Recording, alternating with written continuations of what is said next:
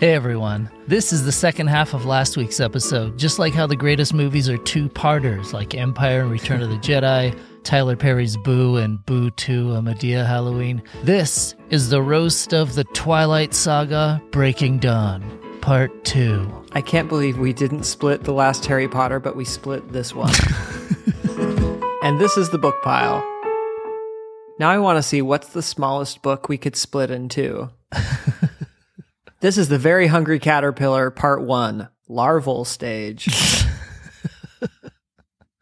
The Cat in the Hat 2, The Return of the Parents.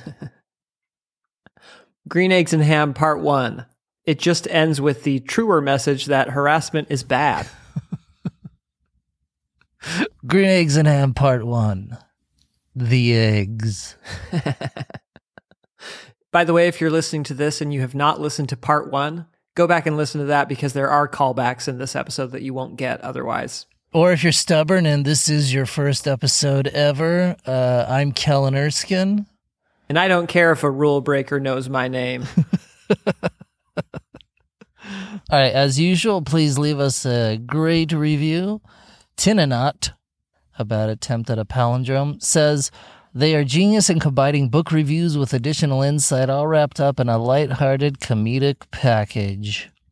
Can't deny that one. Although when we're making fun of each other, I think it becomes less lighthearted, so maybe they haven't listened to every episode.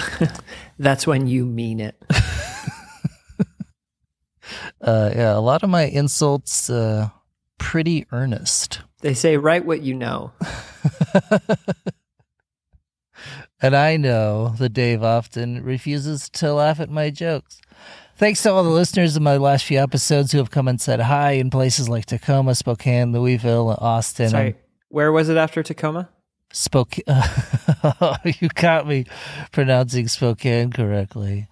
And I'm sure I'm forgetting a city. And if I did, I'm sorry that you live in a forgettable city. It's been super rewarding to have fans of the podcast in every city that I go to. Been so great to meet you and to tell Dave afterwards that all of you tell me that I'm your favorite one on the podcast. Because Dave isn't there to verify that. If you want to see me live, here's a quick rundown with a couple of new dates. Listen for your state.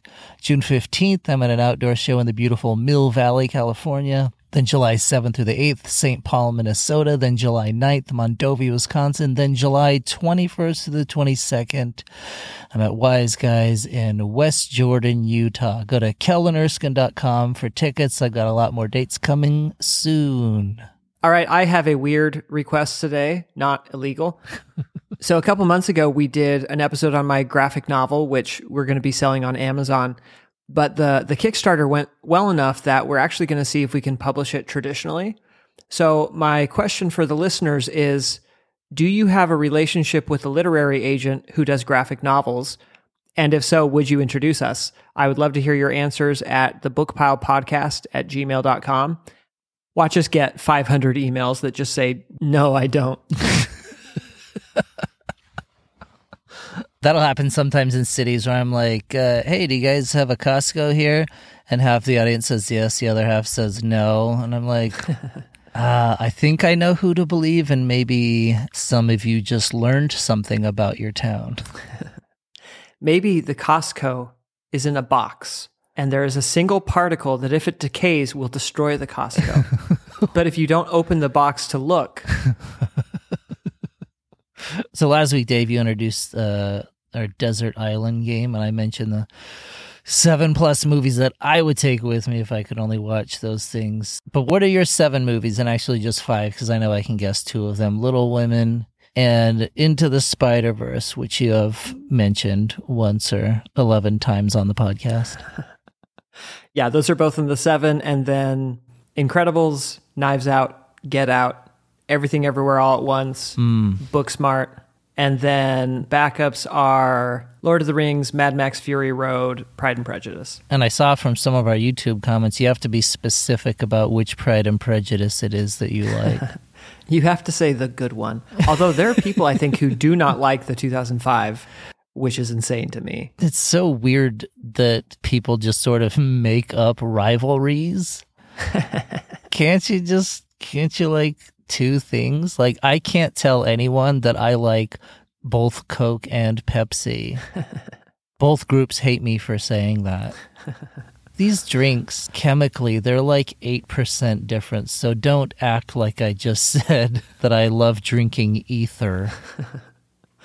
There are people who don't like the 2005 Pride and Prejudice because there's too much emotion at the end. It's like those old baseball fans who hate when the players celebrate. Like, This is a joyless sport.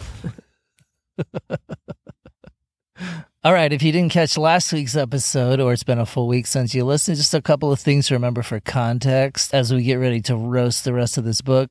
Bella mixes the names of her and Edward's mothers, Renee and Esme, to name their child, you guessed it, Renesmee.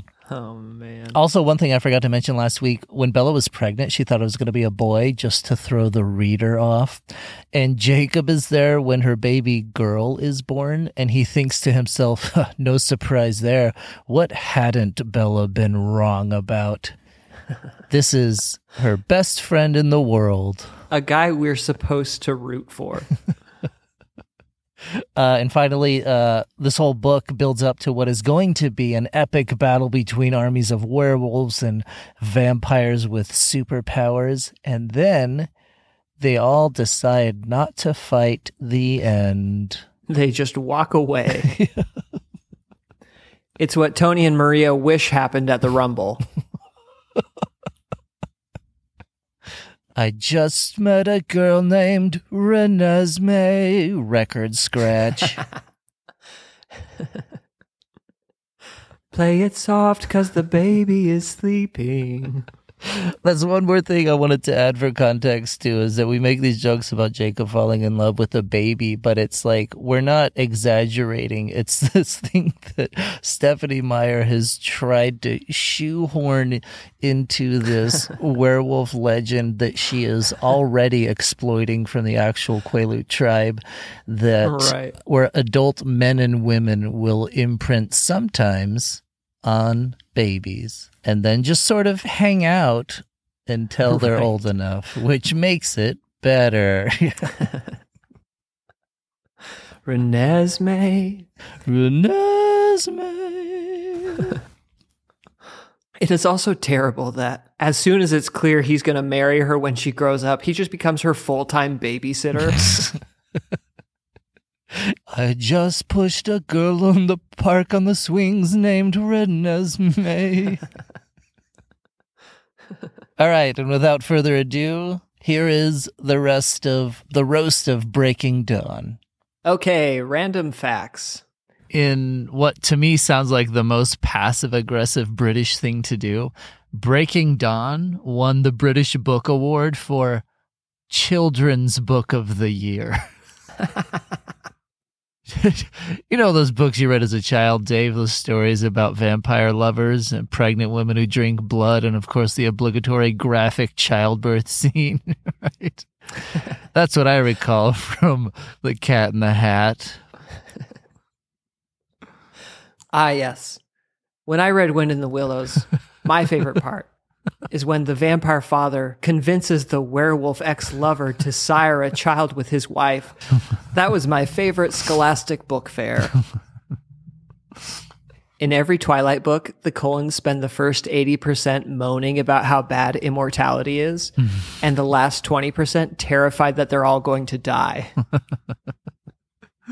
So at one point, Bella and Edward are in a taxi on their honeymoon, and Bella says, I didn't understand a word of Edward's Portuguese to the driver.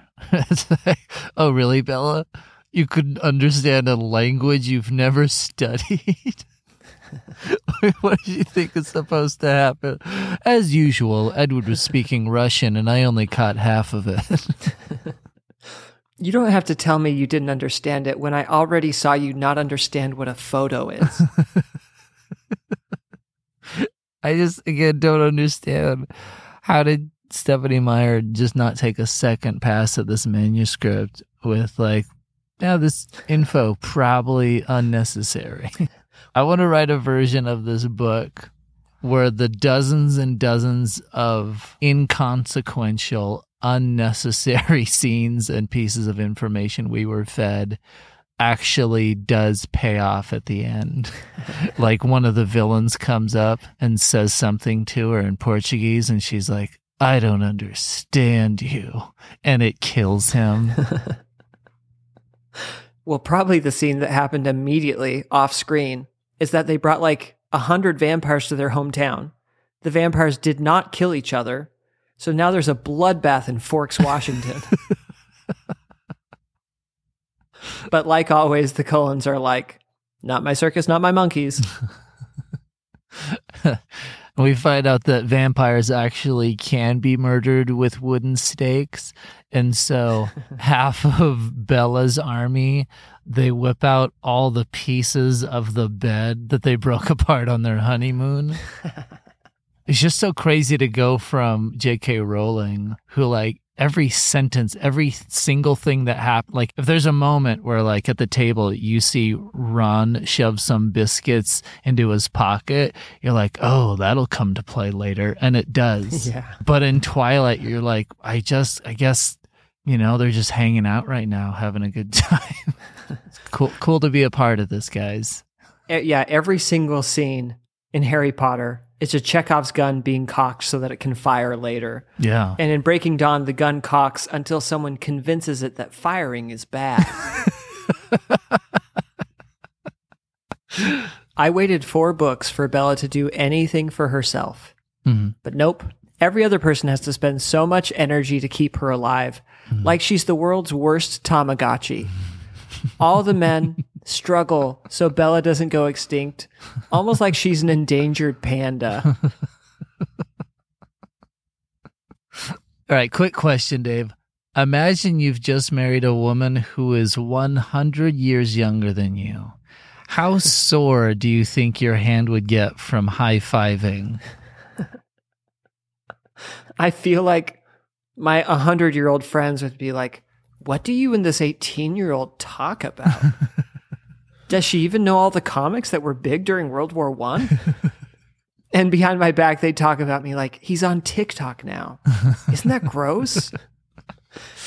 Well, that's the crazy thing, too, is that, like, in all of the books, Bella wants to be made a vampire because she doesn't want to get old while Edward stays young. And Edward is like, no, it'll be fine.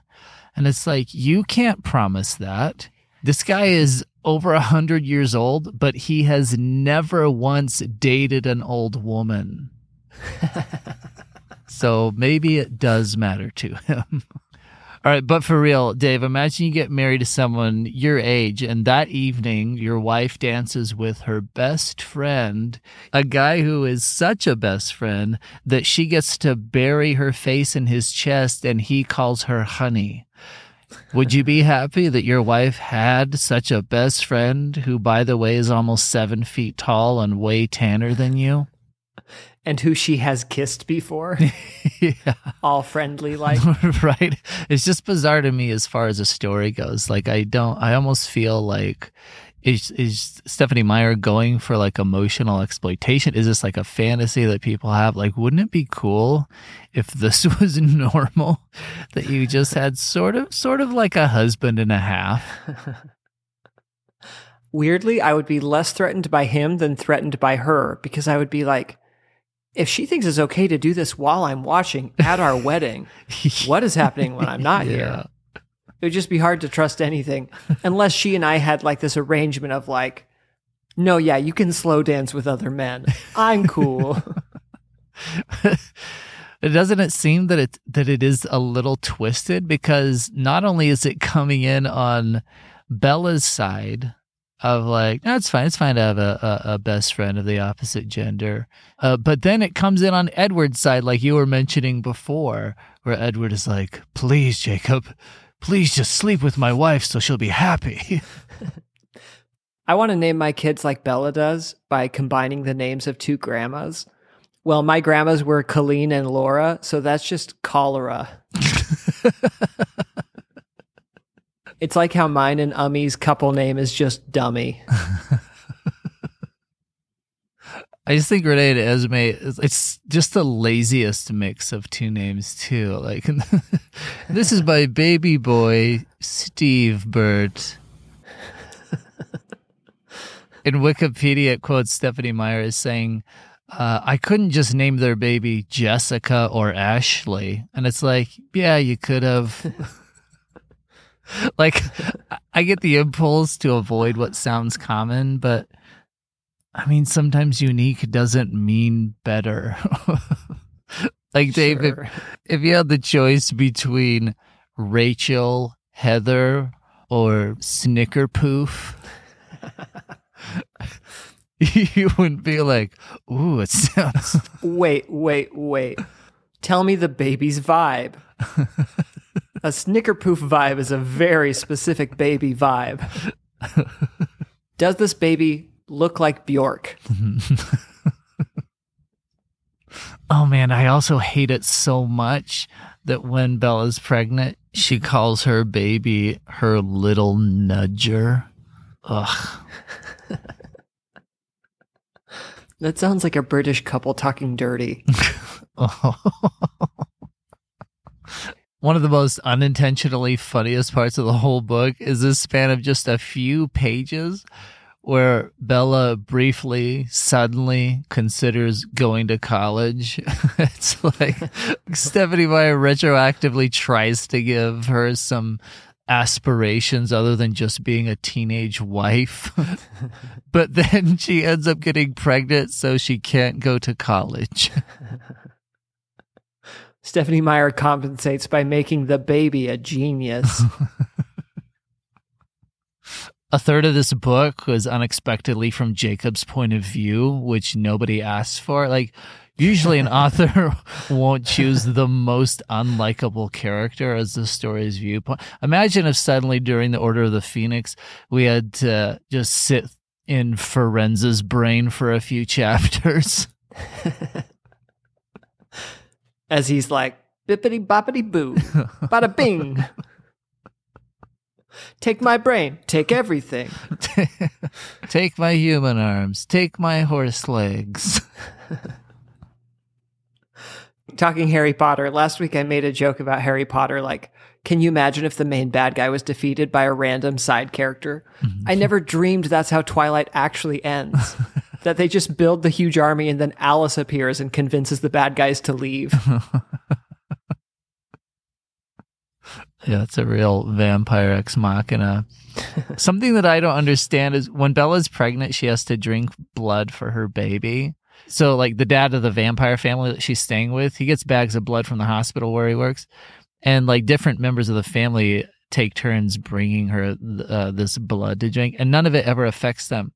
But then at one point, Bella hurts herself and bleeds a little, and it causes complete chaos. Like, they're just wild with bloodlust. Is it like, oh yeah, it's so much better when it's not from a bag? I just lose my mind. I did wonder that, like, do the Cullens ever consider just robbing a blood bank? Wouldn't that make everyone safer? Absolutely. I mean, he's hooked up with the hospital. They don't need to be like ripping apart moose and stuff to traumatize all these hikers in Washington. Yeah. They're out killing these endangered cougars and grizzlies. The night before the wedding, Edward goes hunting with his brothers, and Bella says, "What do vampires do for bachelor parties? You're not taking them to a strip club, are you?" And Jasper says, "Relax, we Cullens have our own version. Just a few mountain lions, a couple of grizzly bears, cut to a mountain lion in lingerie, sadly twerking." This book is categorized as horror romance, but I would classify it as extreme fantasy. And not even because there are magical creatures, but strictly because Stephenie Meyer takes an ordinary, awkward, clumsy girl. Remember how she was a klutz, but only in the first book? Yeah. And then, without earning it or even explaining it, she gets stuck in a love triangle between the two hottest guys in town, marries the one with more money, and then becomes the greatest vampire of all time. Yeah. In these stories, every vampire has their own superpower, and hers, it turns out, is that no other vampires can use their superpowers on her. It's like when I would play cops and robbers with other kids in the neighborhood, and there's always that like oldest kid who is like, "No, you didn't get me. I'm bulletproof. You can't catch me. My wrists are handcuff proof." And it's like, you can't just give yourself God mode. Yeah. You know what makes a story fun is absolute lack of stakes. Yeah. No.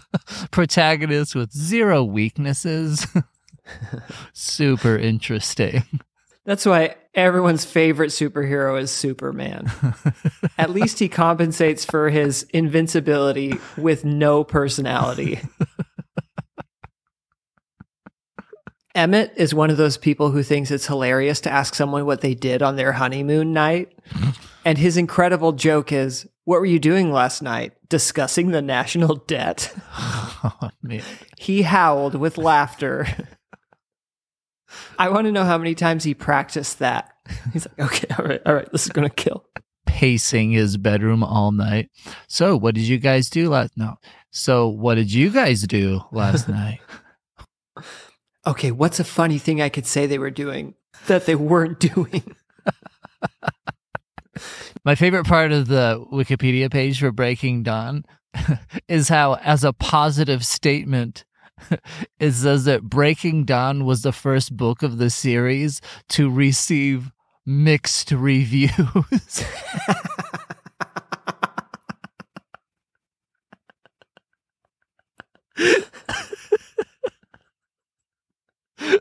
I just love this fully implying that there's been this consensus of horrible quality.